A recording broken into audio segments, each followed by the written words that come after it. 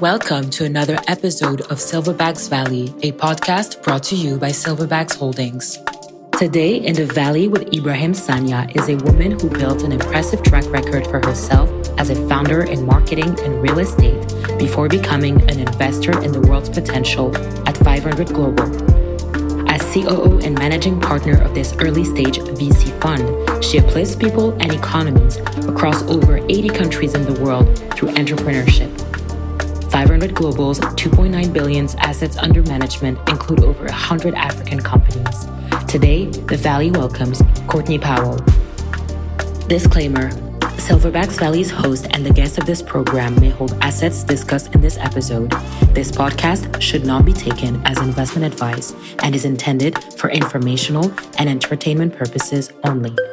All right, Courtney, good morning to you. It's so kind of you to join us today. Thank you so much, Ibrahim. I'm really honored to be here with you today. So we're going to jump right in about you. You started out a marketing career, then moved into service and innovative companies that you were running yourself. Then you spent some time in real estate. Tell us your story. And at which point did you decide that tech was the thing you were going to focus on?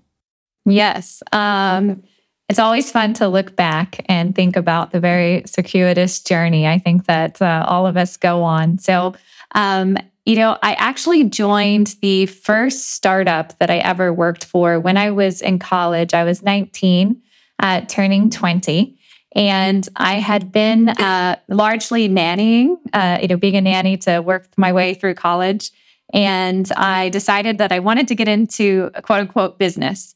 And I looked on Craigslist to try and find a job for somebody who had the skills that I had at that time. And because I had been on the high school newspaper, I knew how to use Illustrator and Photoshop, they were called at the time. And I met two gentlemen who had just started a company. They were in their mid-30s. It was already a few startups in for them. And it was focused on basically doing aggregated buying for promotional products like branded pins and koozies. So I was their first employee at a company called Boundless Network. And I distinctly recall two things about that experience. Number one, the founder had a yellow legal pad. And on that yellow legal pad, he was describing what would go on to become the technology product that was going to be built to aggregate buying. And I remember him saying, this is my vision. This is what we can do. And then I was able to follow along that journey I remember getting our first check for $1 million from the CEO of Walmart at the time. And then the company went on to raise $50 million and was eventually acquired by Zazzle. So I spent 5 years at Boundless, and I started, as I said, as an intern in marketing. And when I left, I was, I think, the senior marketing manager there. I dropped out of college my senior year because I was already kind of so heavily involved in the business side of things. And so I had the bug for startups very, very young, and really just the exposure to the fact that you could have an idea on a yellow notepad and you could turn it into something that employed hundreds of people and generated real value. So from there, I started launching my own companies. First, I launched a marketing automation kind of / Salesforce consulting firm. And I then got very excited / angry one day about a charge that I received from Time Warner Cable with regard to my cable bill. And that is the idea, the circumstance that prompted me to launch my first tech company, which was called Public Demand and was really meant to help consumers who had complaints with big companies and couldn't get help. So that was my first tech startup. And this is way back in 2010, 2011. And that's actually when I met 500, who had also just started at the time. And 500 invested in my company.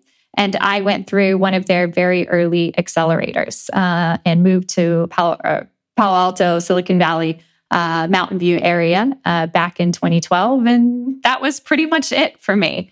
I was a CEO of that company for several years. before becoming CEO of another tech company, which was in the real estate space. And ran that company for a few years before I joined Keller Williams, which is the largest residential real estate company in the world. And I built their consumer products, their listings products, and then eventually got involved in corporate development and diligencing deals on the investment side for their family office. And eventually joined 500 to continue my venture and investing career. Wow. So long story, but that is the journey from 19 to where I am today, 20 years later. That is a fabulous journey.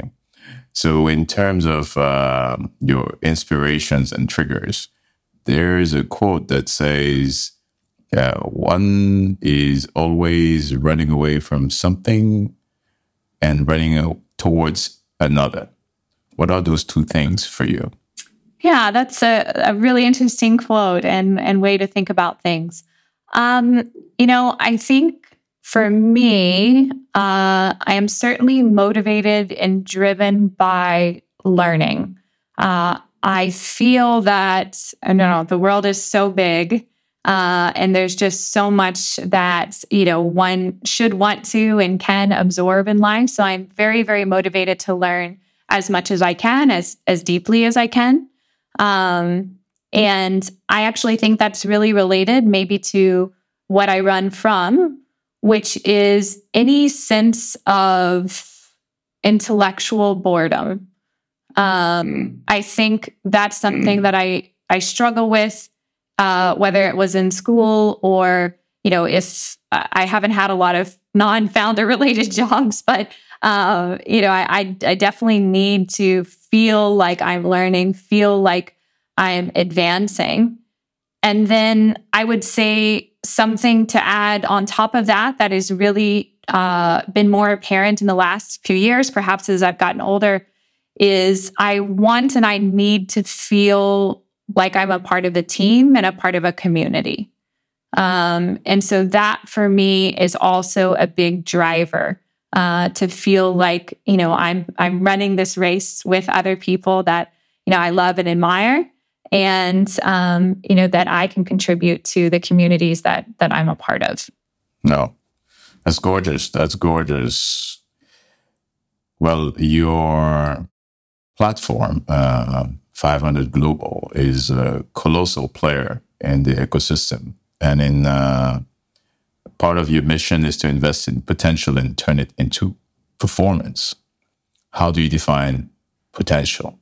Yeah, that's a great question. So, 500 is such a unique beast, as it were, in the sense that when the company started at the end of 2010, it was small at first, right? 29 million was our first fund, but even within that first fund, there was this concept that we didn't just have to invest in, at that time, Mountain View, Menlo Park, right? So back then, even the idea of investing in San Francisco was crazy, let alone, the idea of investing around the world. So within that first fund, 500 was really already investing in Mexico and Latin America, and Southeast Asia, et cetera. And I think the belief in terms of what potential is, I think it was just underwritten by just the fact that, Christine and the other early members of 500, they had operator backgrounds, right? So they didn't come from a finance background. At that time, venture was a real kind of gilded space where you had people who were already extremely wealthy, working on Sand Hill Road, who didn't have much interest in really seeing outside of, that gilded cage. And that was just not how 500 wanted to be, right? There was always this concept that venture could be approachable, that venture should be finding talent everywhere because that talent does exist everywhere.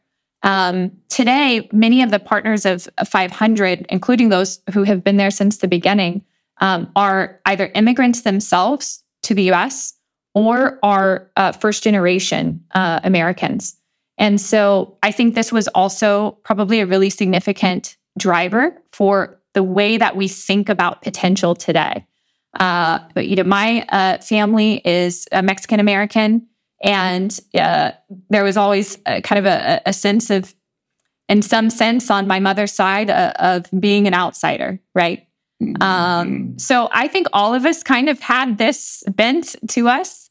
And so that's probably a big part of when we think about potential. We don't think all potential originates from Stanford, right? Potential originates from everywhere. So this is, really what we believe. We believe there's tremendous upside in that. And it's not actually a belief, right? Just look at our first 3 global funds. They're top decile performers across venture. So this thesis that there is talent everywhere and that just needed opportunity and capital is playing out in real time. Half of our 50 unicorns today are from outside of the United States. Half of the unicorns that exist in the United States are started by people who immigrated to the United States. Wow. So that tells you really how distributed tech talent truly is. And so that's what we believe. And that is the basis for, 500's $3 billion in assets under management today. We're investing in 80 countries because that belief it works. Now this is music to my ears. I really, really love those data points you're dropping for us. You've now been with 500 Global 4 years. Yes. What do you think are the superpowers you've developed while there, or the superpowers you have finessed and fine-tuned while there? And what are the greatest lessons learned? Yeah, that's interesting. I'll often say to people, actually, I was just with our CFO this morning, and 500 is like the crucible of venture, right? Because most firms are relatively small in the sense that they might have one fund at a time. They're investing in one thesis in one country. We have 30 funds. We're raising 6 funds this year. So the way 500 does venture is just extremely atypical. And so I think my learnings are going to be related to 2 things: the way 500 does venture, and also my evolution from a founder to the other side of the table. So as a founder, I think the superpower that mattered was your ability to assess risk and then take a qualified risk, right? It takes a lot of I think they talk about Steve Jobs, like delusional field, right? There's some aspect of you that has to be a little bit nuts to want to solve some big problem. But I think, moving from the founder, the operator side to what I do at 500 today has really, really helped me to hone the way that I view risk and reward.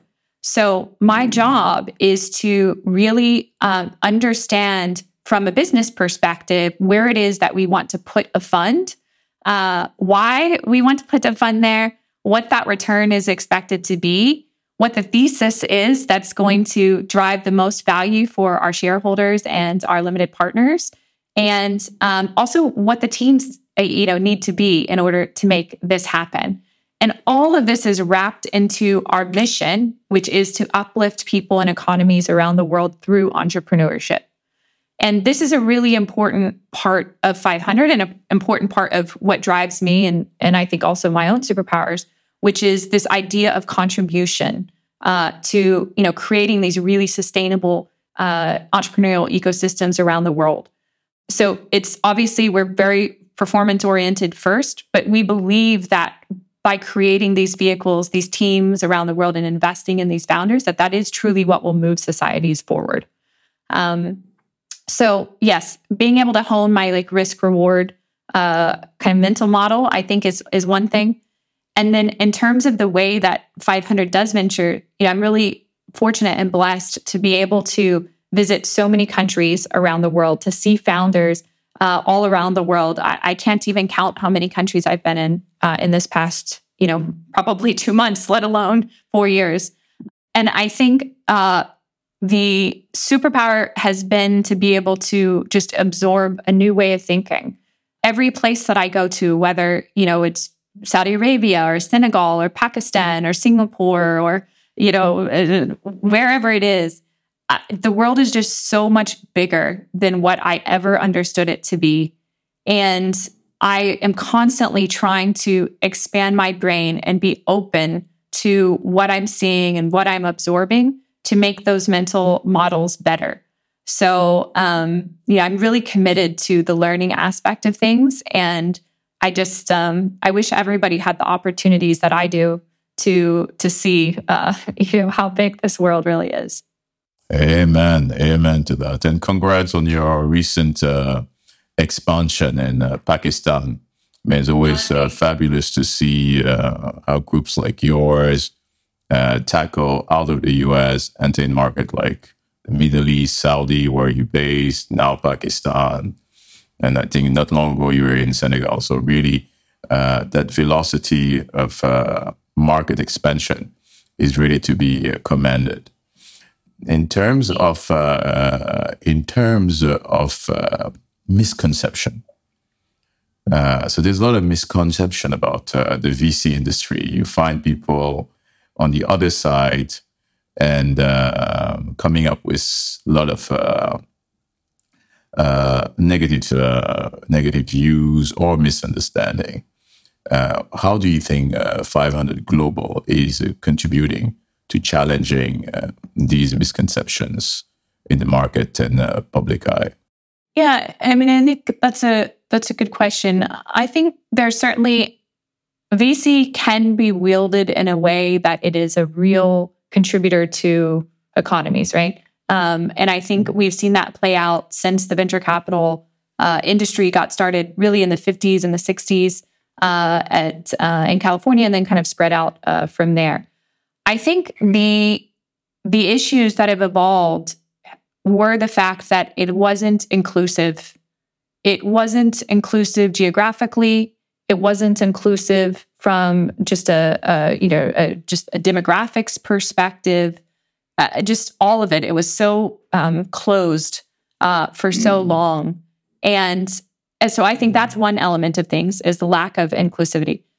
Which, I'm not saying that just for the inclusivity's sake. It's also just a bad business decision, right? To exclude half the population, 90% of the population outside of the US. It is just the wrong move on multiple levels. I think the second element that's emerged in more recent years is, what is actually being invested into, just making sure there's some constraints or at least awareness with regard to the companies that you're investing in and, what the outputs potentially are going to be from those companies. So in terms of 500, I think the very fact that 500 was, started by operators meant really to be something that was inclusive from the beginning was pretty heretical. Today, 500 is run by women. It is over 50% women. And we continue to invest, heavily in a very distributed way around the world, whether it's in demographics, geographically, or otherwise. And then I think the other element of things that we really try and do through our education programs. So, 500 is unique in the sense that there's kind of three prongs to what we do. There is the investment, directly into startups, of course.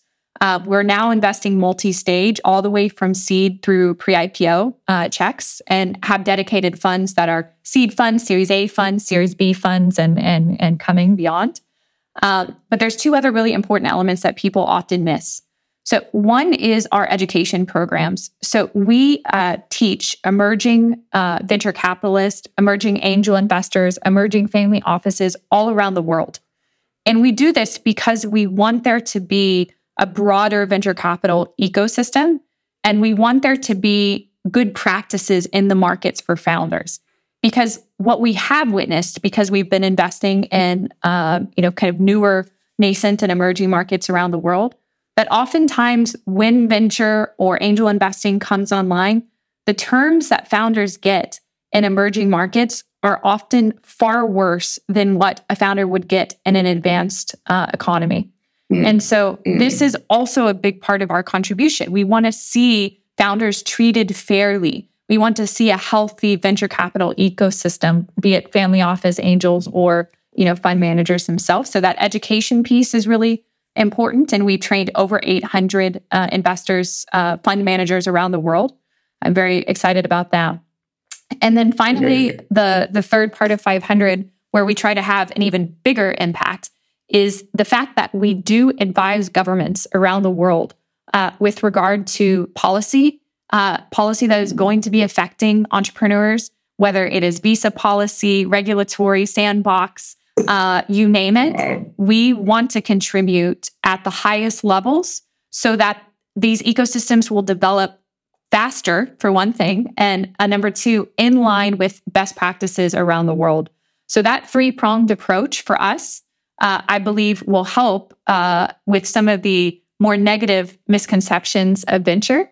I get equally excited about investment education and the work we're able to do with governments. That is fantastic. That last leg would greatly benefit the African continent. The African governments are definitely in need of some guidance. And in fact, talking of Africa, it'd be good to hear about your portfolio growth trajectory.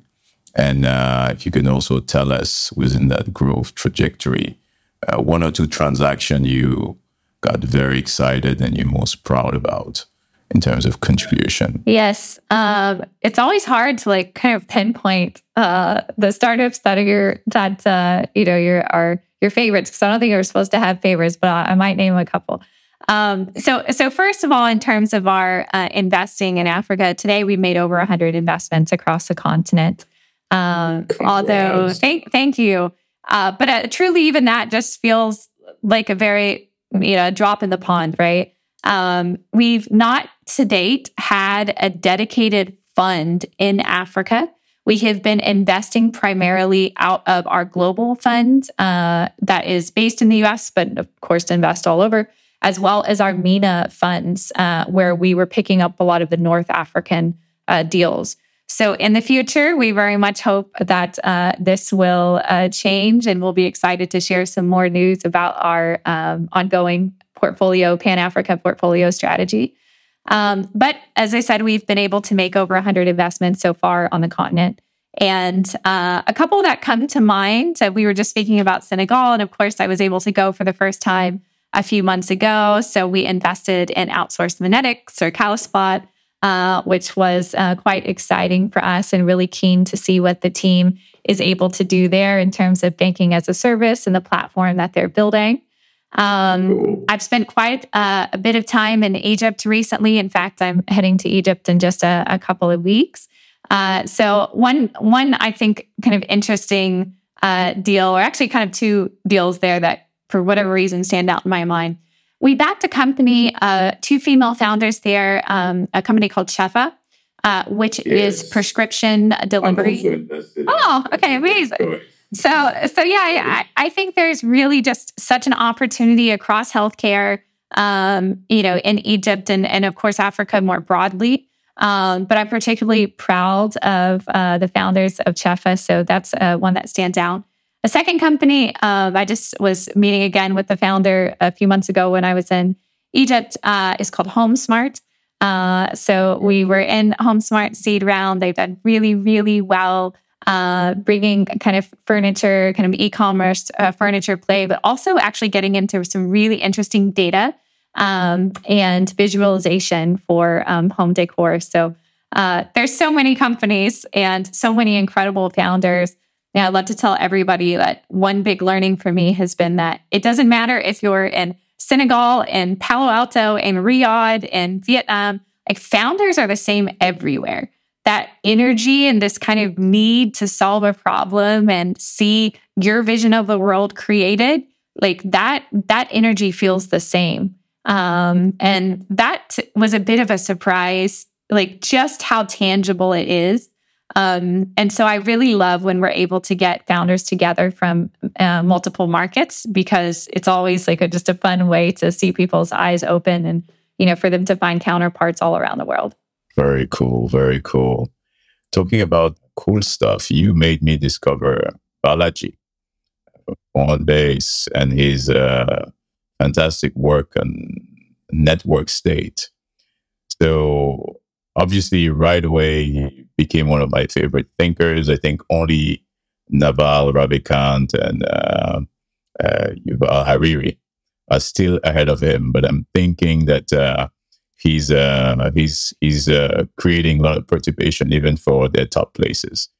What does he represent to you, and what his book holds as a meaning for our lives ahead? Yeah.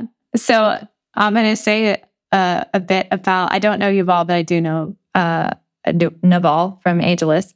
And I want to say something about him before I move on to Balaji. So Naval invested in my first startup, which was called Public Demand, same round that 500 came in. And at the time, he was starting AgelList. And I still listen to his podcast, How to Get Rich Without Being Lucky, which is super ironically titled. It's not about getting rich. It's totally about mindset. I listen to it. I try at least 3 or 4 times a year. And just to make sure that I'm continually pushing my own mental models. And I think he does such an incredible job of articulating how technology is really just eviscerating all of the old ways of thinking. And so I always recommend that one to people. I think it's really important. And what he's done with AgelList is just incredible. Balaji, I just spent several days with Balaji. I was really excited to get to know him a little bit more.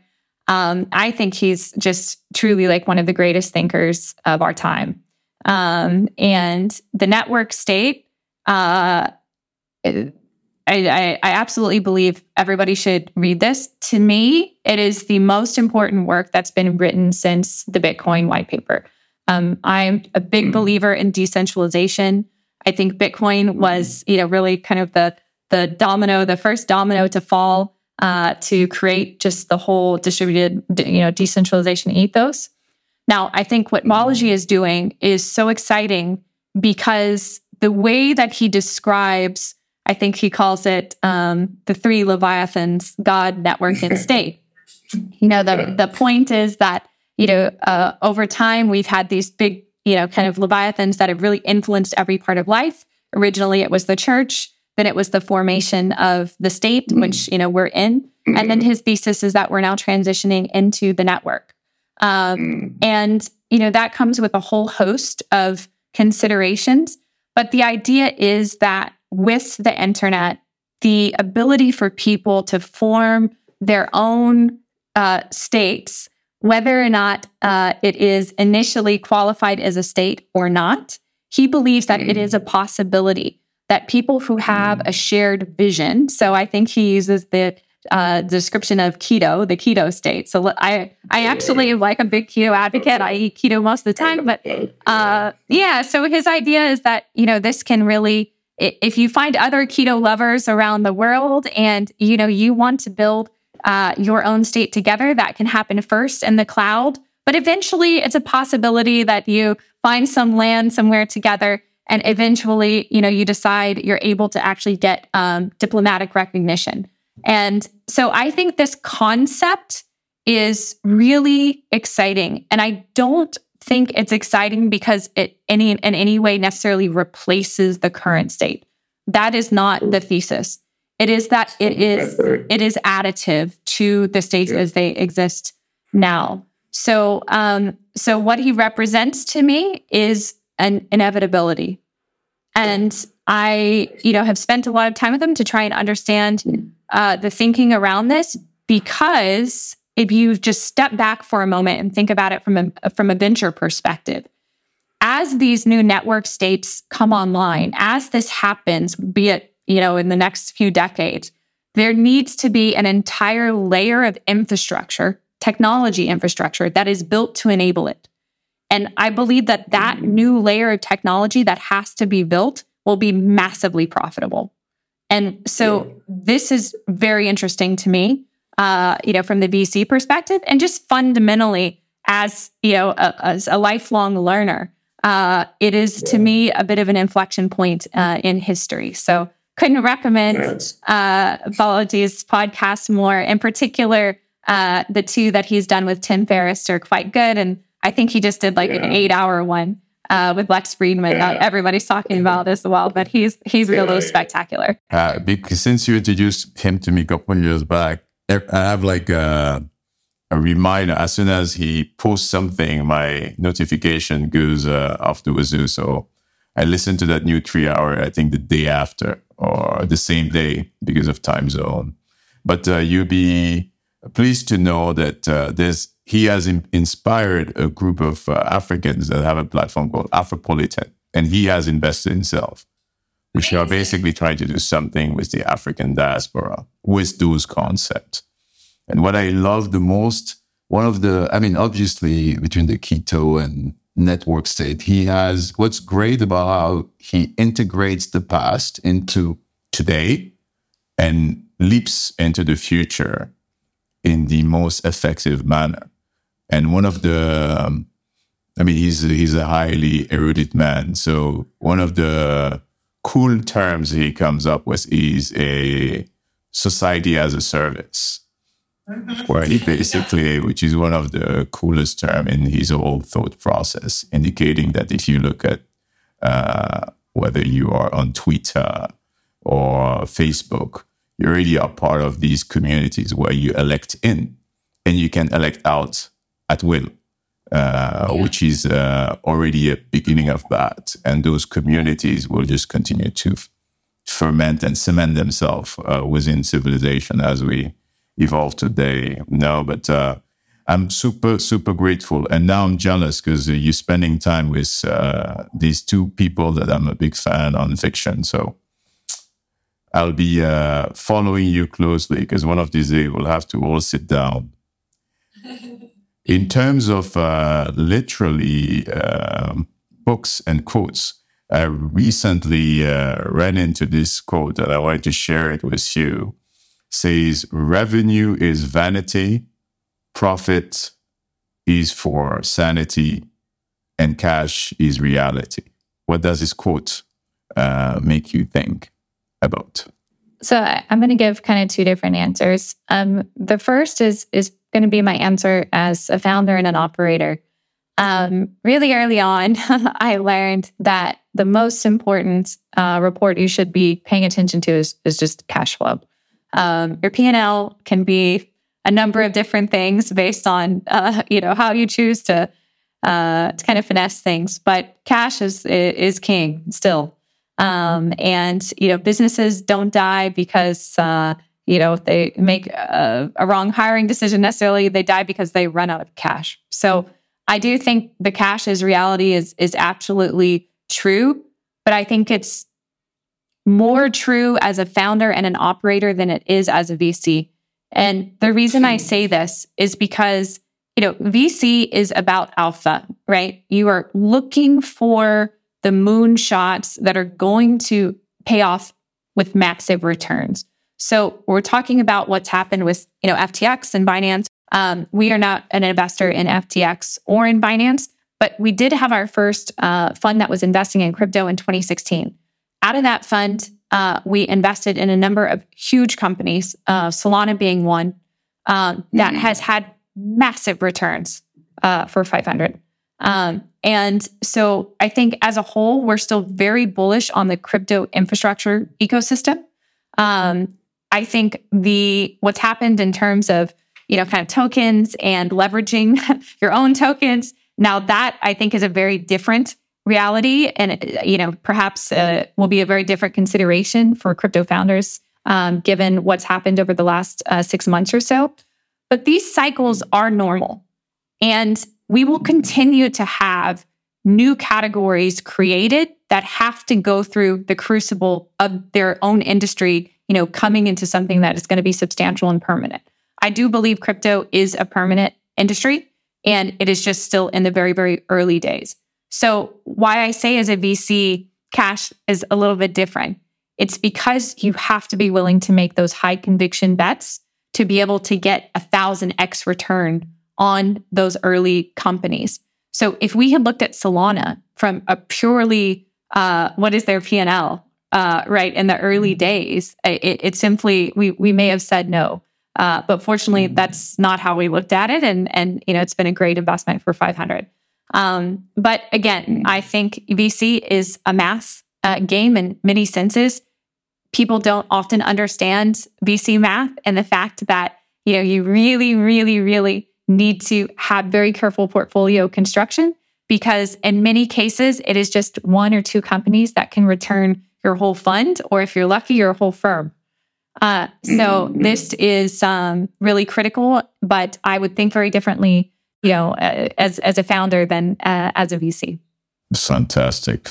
We very much align there. What we tell our founders is, as an investor, they should treat us strictly as a bridge to autonomy. And that autonomy is cash. The cash they take from us today is a cash they ultimately should not need. And for that reason, they need to have cash in an autonomous manner. And there's definitely links to your thoughts.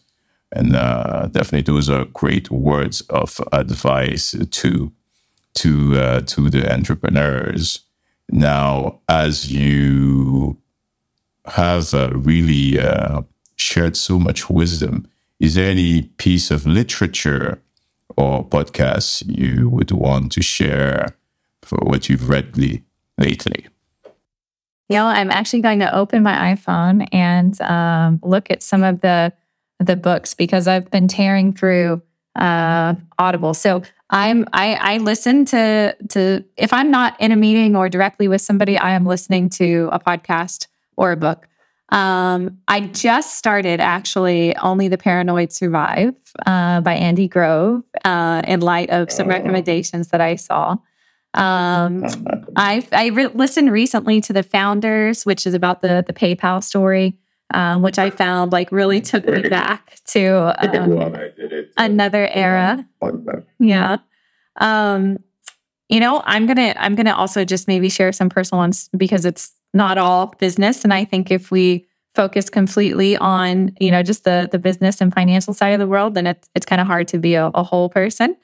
So, something I've been trying to talk about publicly lately is I've been listening to a book that's called The Grief Recovery Handbook. I know a lot of people lost loved ones during COVID, and of course, just during the normal cycle of life. But grief is something that we're never really taught about or how to process. So that has been really helpful for me personally. And then let me see, one more that I will mention. Okay, so another ironically titled book was called How to Get Filthy Rich in Rising Asia. It is not at all about money. It was basically the life story, the kind of fictional life story of an individual who started out kind of on a rice farm and then made his way, through the next 80 years. And I found that a really insightful journey. So those are the audio books. Yeah. And then podcasts, I think you've already heard me mention, if you haven't listened to Naval's podcast, that's a big one. I like Tim Ferriss's podcast. I've been listening a lot to Capital Allocators as well. So definitely on the VC side. Awesome. So those come to mind. And on the non-work side, I listen to Stuff You Missed in History class, because if I was not in this line of work, I would definitely have been an academic on the history side of the world. And Oprah's Super Soul Sunday, I also try and listen to, just to hear something different and not just more, I guess, on the life side. That's super. Well, we're lucky that we did not lose you to academia. One day I may head that way. I don't know. You can probably do that at retirement. I myself do consider it from time to time. I'll recommend a couple to you. I really over the last quarter, I got a chance to read on the Audible the Unicorn Shadow. So that's really cool. It definitely opens a lot of spells out. And there's a book called Backable. Backable. It's a book that's written by the brother Sanjay Gupta that's doing the medical thing on CNN. He was at some point on the cover of either Times or Forbes as the face of failure. So imagine all of us, we evolved trying to be the face of success. He was the CFO of Groupon. And basically they use his face as a face of failure while being the Indian brother of a super successful other brother. There's only two of them in the family. So he turned that moment of weakness as a moment of transition. He sent that cover to a series of tech billionaires and said, "This is me. Can you give me some word of advice?" And started interviewing all of them, kind of rehacked himself and came up with this book as to what are the key features to be backable as a founder, individual. And then the one I've just finished last week is How to Invest by David Rubenstein, the founder of Carlyle. It covers all the asset class. So he speaks to all the VC, the Moritz of the world, but he also speaks to the leaders on the hedge fund side. Paulson, he speaks to the distress managers. He speaks to also your wealth and family office managers. So he gives you a very broad base. I'm going to listen to this one next. Yeah. That one is really, really, really, I think you'll love it. Since we'll just keep on exchanging with each other. But one couple of last questions. So if you had a chance to speak to your 19-year-old version of you, what would be a few words you would share with her? Okay, I'm going to give a response again on like business and personal side. So I was a really young mother. So when I was 19, I already had a son. And I think, at that time, I was very, very, very focused on, just like trying to pay the bills, right? Just trying to make my way through school, etc. I think, looking back now, I would love to have, told myself how important it is to really value that time with your children when they're young. I think it's a lesson that is maybe one of the most important lessons. So I think even above what we do for, business or financial success, I think just being able to spend the time with your kids is, really paramount. So that would be one thing.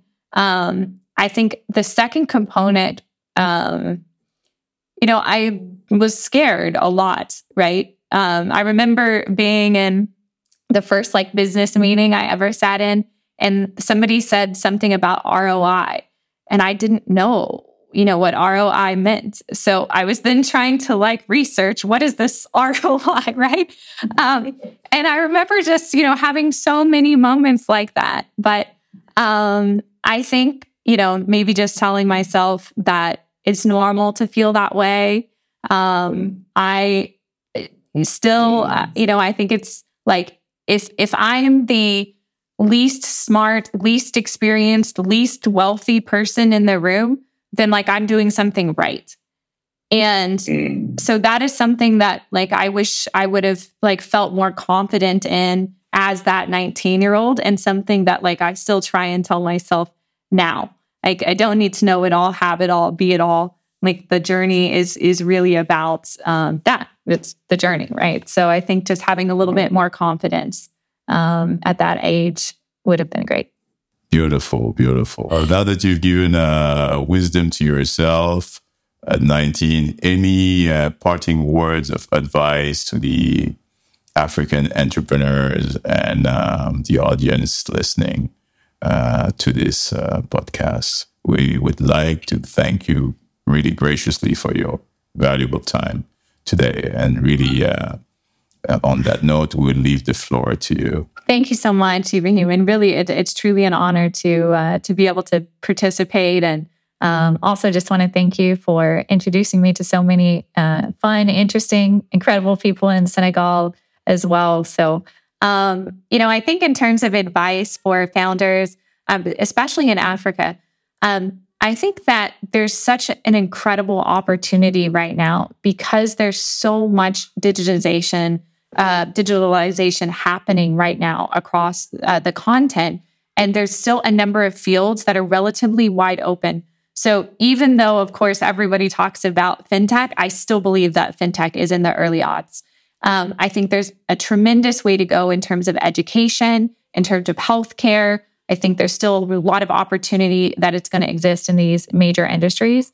And so my advice is really just get started, right? I mean, the younger you start doing companies, the better. The average age of a founder that's actually experiencing an exit or success is actually like mid-30s. And if you actually study those founders, it's those who have already been starting companies, right? So the earlier you can start and like get these painful lessons, the better. And then I would say finally, like people in terms of like global investors are beginning to look at the continent as a viable place for investment because we're seeing now unicorns, like you mentioned, Chipper Cash, who went through our accelerator, I believe, 3 or 4 years ago, and is now obviously doing quite well. And I think there's just so much opportunity. There will only be more and more investment coming into Africa. But I also think that, don't think too hard as a founder about the VC world, right? Your world is your customer, and that is always the best source of cash. So I think, it's just about keeping your head down as a founder and iterating and not falling in love with your product, like fall in love with the customer. And that will take you a long way. Beautiful. Amen. Fall in love with the customer. Yes. Fantastic words. Really, thank you so much, Courtney. Thank you. I really appreciate it and look forward to seeing you again soon. Same here. Bye. Thank you for listening to this episode of Silverbacks Valley. If you want to hear from people who are building dominant platforms from Africa to the rest of the world, you can follow Silverbacks Valley on TikTok, Twitter, Instagram, Spotify, Apple Podcast, YouTube, and Hami and AudioMac. Tune in.